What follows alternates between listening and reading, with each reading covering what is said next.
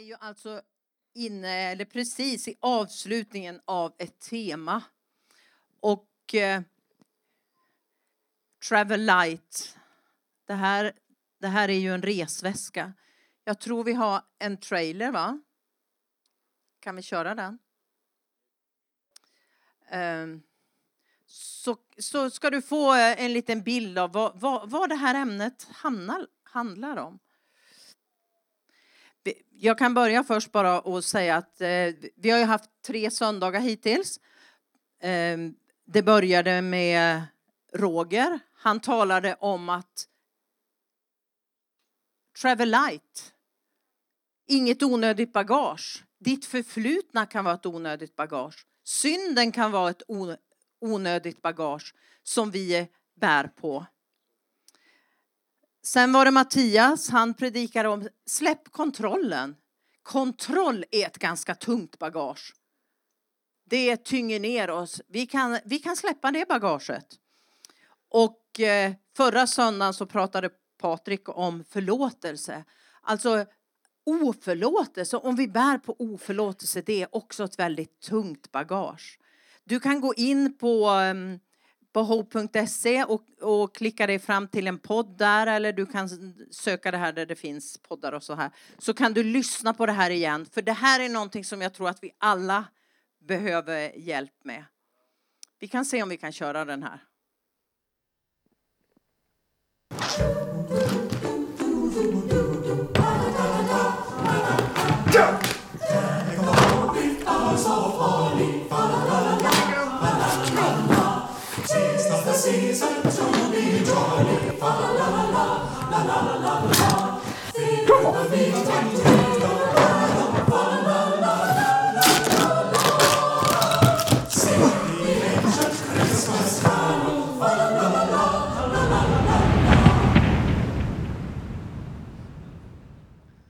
Jag vet inte om du känner igen dig.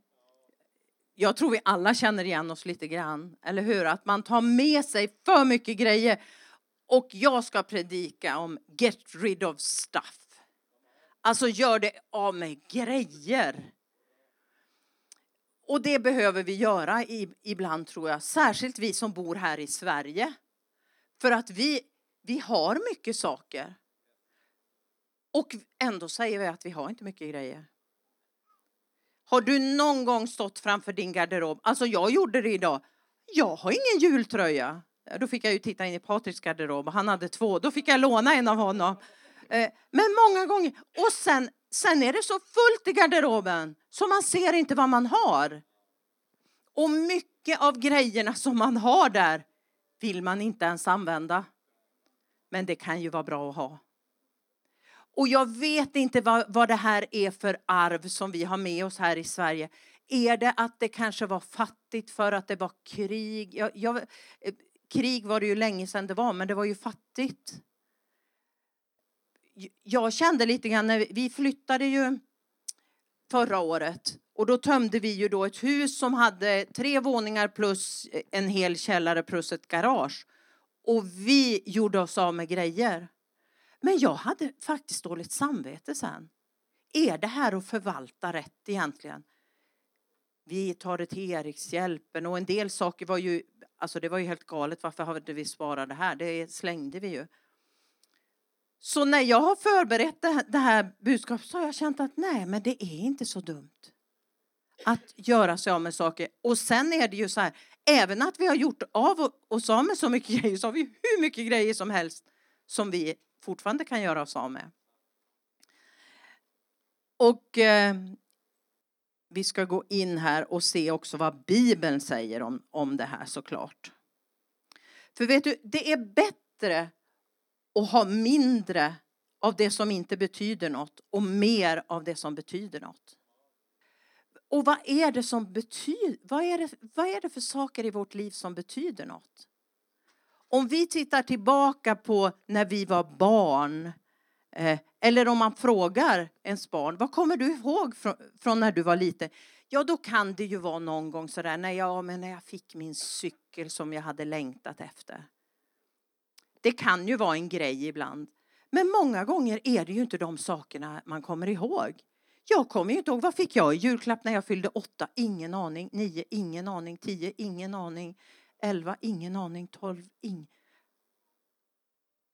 För egentligen betyder inte det så mycket. Men vad kommer man ihåg? Ja, men jag kommer ihåg det som att varje söndag när vi växte upp så åkte vi på skidutflykt. För det fanns ju mycket snö där jag kommer ifrån i Ångermanland.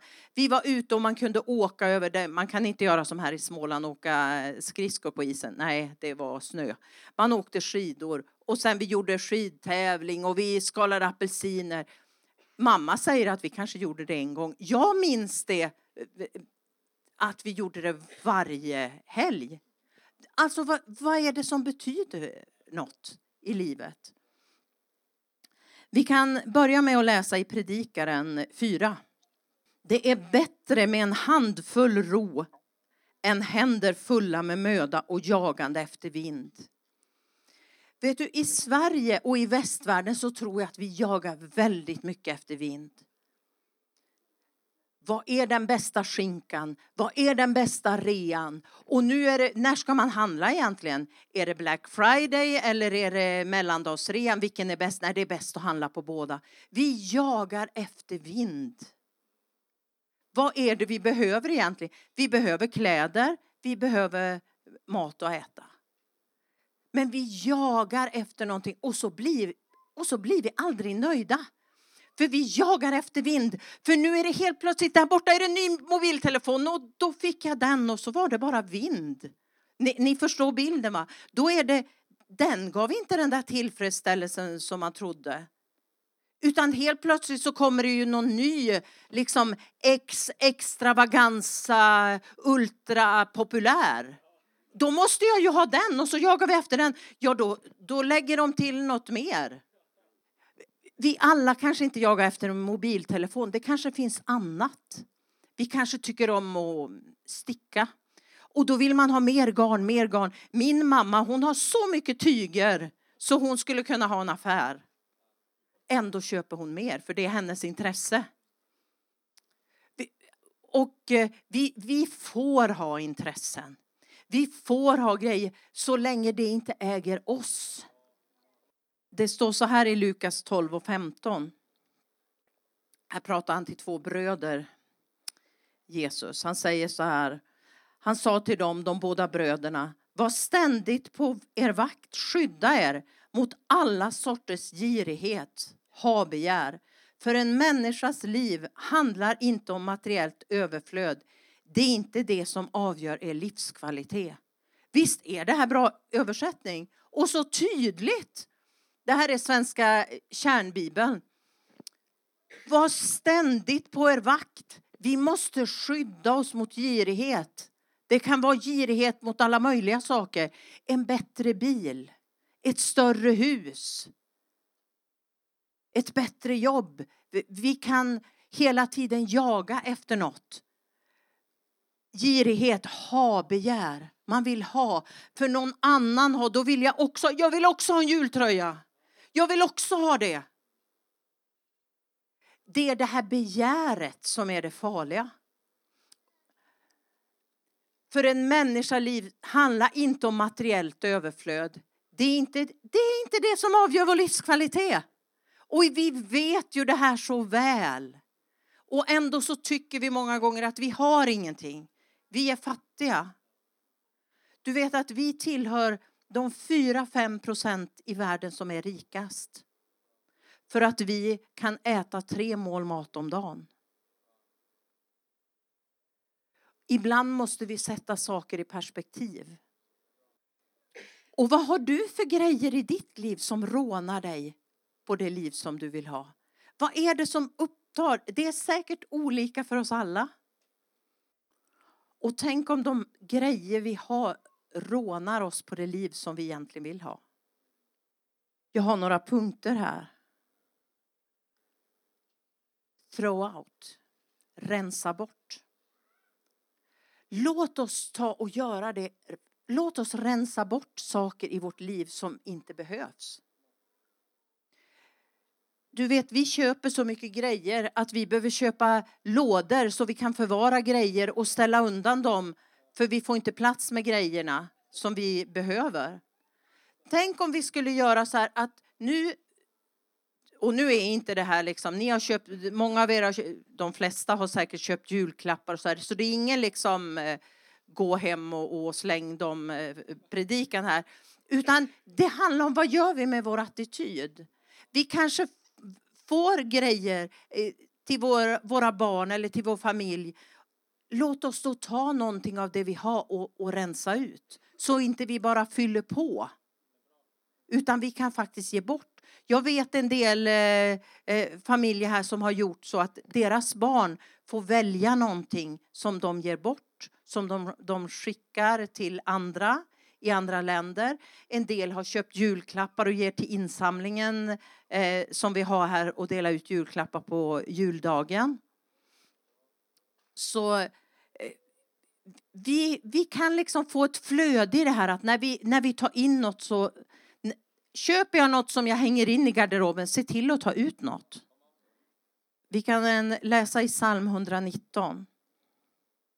Bevara mitt sinne i dina bud så att jag inte strävar efter egen vinning. Vänd bort min blick från det som är värdelöst och bevara mitt liv på dina vägar. Ibland så blir vi så fokuserade på det här som vi vill ha eller som vi tycker att vi behöver ha. Att vi glömmer dem vi går förbi på vägen vi ska handla dit. Vi glömmer att gå förbi, kanske hälsa på den där grannen som är ensam. Eller kollegan på jobbet som vi kanske vet har haft ett tufft år. Låt oss då ta lite tid där istället. Skicka ett sms, ringa ett samtal. Låt oss fokusera på det som har värde. Och nästa punkt är det här, ge mer. Låt oss ge mer. Och det behöver inte nödvändigtvis vara saker. Det kan vara saker, men det behöver inte vara det. Men kanske när du bakar bullar, om du gör det. Varför inte ge bort en bullpåse också? Nej, men du vet, jag ska ju ha så många. Ja, men du kanske skulle passa på att ge bort något. För är det som är ditt habegär, att ha frysen full så att jag alltid har överflöd om någon kommer. Då kanske det är ditt problemområde. Då kanske det är bra att du lite släpper på det och delar med dig. Vi har alla lite olika områden där vi gärna vill ha lite extra. Det står så här i första Timoteus kapitel 6. Varna de som är rika i den här världen. Det här kanske är till oss i Sverige. Varna dem i Sverige som är ett rikt land. Att inte skryta och sätta sitt hopp till något så osäkert som rikedomar. Utan till Gud. Som ger oss allt vi behöver för att kunna njuta av livet. Säg åt dem att göra gott så att de blir rika på goda gärningar istället. Det är det vi ska bli rika på. Är inte det härligt om någon säger, du vet, ja men han där, känner du han? Ja, han är så rik på goda gärningar. Det är väl, eller ja, han har alltid den senaste mobiltelefonen. Det är väl bättre att vara rik på goda gärningar. Man vill ju gärna vara nära en sån person, eller hur? Och uppmana dem att vara generösa och dela med sig av vad de har. Då samlar de sig en skatt. En god grund för framtiden och de vinner det verkliga livet. Vi vinner det verkliga livet i Gud när vi är generösa. Sen hade vi en punkt till. De bästa sakerna i livet är inte saker. Vet du vad det bästa i livet är? Det är den som sitter bredvid dig. Det är människor runt omkring. Jag läste en krönika som Alf B. Svensson hade skrivit. Och han skrev så här ungefär att när jag fyllde 65 så började jag fundera på vad skulle jag göra med mitt liv? Hur skulle jag tillbringa resten av mitt liv oavsett om jag levde 1 år till eller om jag lever tills jag blir 100. Så han tog reda på lite grann vad olika forskare säger om att leva ett lyckligt liv. Hur blir jag lycklig i livet? Då har de kommit fram till att Trots att våran levnadsstandard har fördubblats under de senaste 50 åren så är vi inte lyckligare. Hur fint vi bor och om vi kör en Tesla eller BMW, det spelar inte så stor roll. Visst kan en ny mobil eller nya kläder göra oss lite lyckliga. Men bara under kort tid, kanske under ett år. Och inte ens om man gifter sig så blir man lyckligare. Ja, man kanske är lite lyckligare i 1 eller 2 år. Men sen blir vi lika olyckliga som vi var innan. Och livet det är väldigt uppmuntrande här, eller hur? Men det kommer en bra poäng här. Livet är ju inte rättvist. En del av oss drabbas av saker och en del av oss har inte fått lyckogener som en del andra verkar ha fått. Men lycka, det är något vi får på köpet när vi lever ett rikt och meningsfullt liv. Den fråga som vi ska ställa oss är därför, vad är det som gör livet innehållsrikt och meningsfullt? Då har forskare kommit fram till, och egentligen säger ju Bibeln det här också, det är ju det som är så häftigt. Det allra viktigaste för den som vill ha ett rikt och meningsfullt liv, det är att man vårdar sina relationer. Framförallt i familjen, men också till våra vänner. Vi ska också lära oss att vara tacksamma och inte ta allt för givet. Vi ska bry oss om andra och hitta vår livsuppgift. Vi ska också förlåta andra och oss själva och utveckla vår andlighet. Enligt Världshälsoorganisationen är den existentiella hälsan lika viktig som vår fysiska och psykiska hälsa för hur vi mår. Och det här är ju intressant, oavsett om vi lever 1 år till eller 51 år till, så kan vi ändra våran attityd idag. Vad är det som är viktigt? Och för det är så här när julen kommer, det finns säkert några här som har ont i magen när det gäller julen. Som tänker så här, jag kan inte köpa det mina barn vill ha. Eller kanske tänker, jag har inte ens någon att köpa till. För att jag är ju ensam. Men vet du vad du och jag kan göra? Vi kan ge av vår tid till någon annan. Vi kan ta tid med den där jobbiga farbrorn.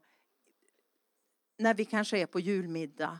Att vi sätter oss och vi lyssnar på hans berättelse som han har berättat så länge vi minns.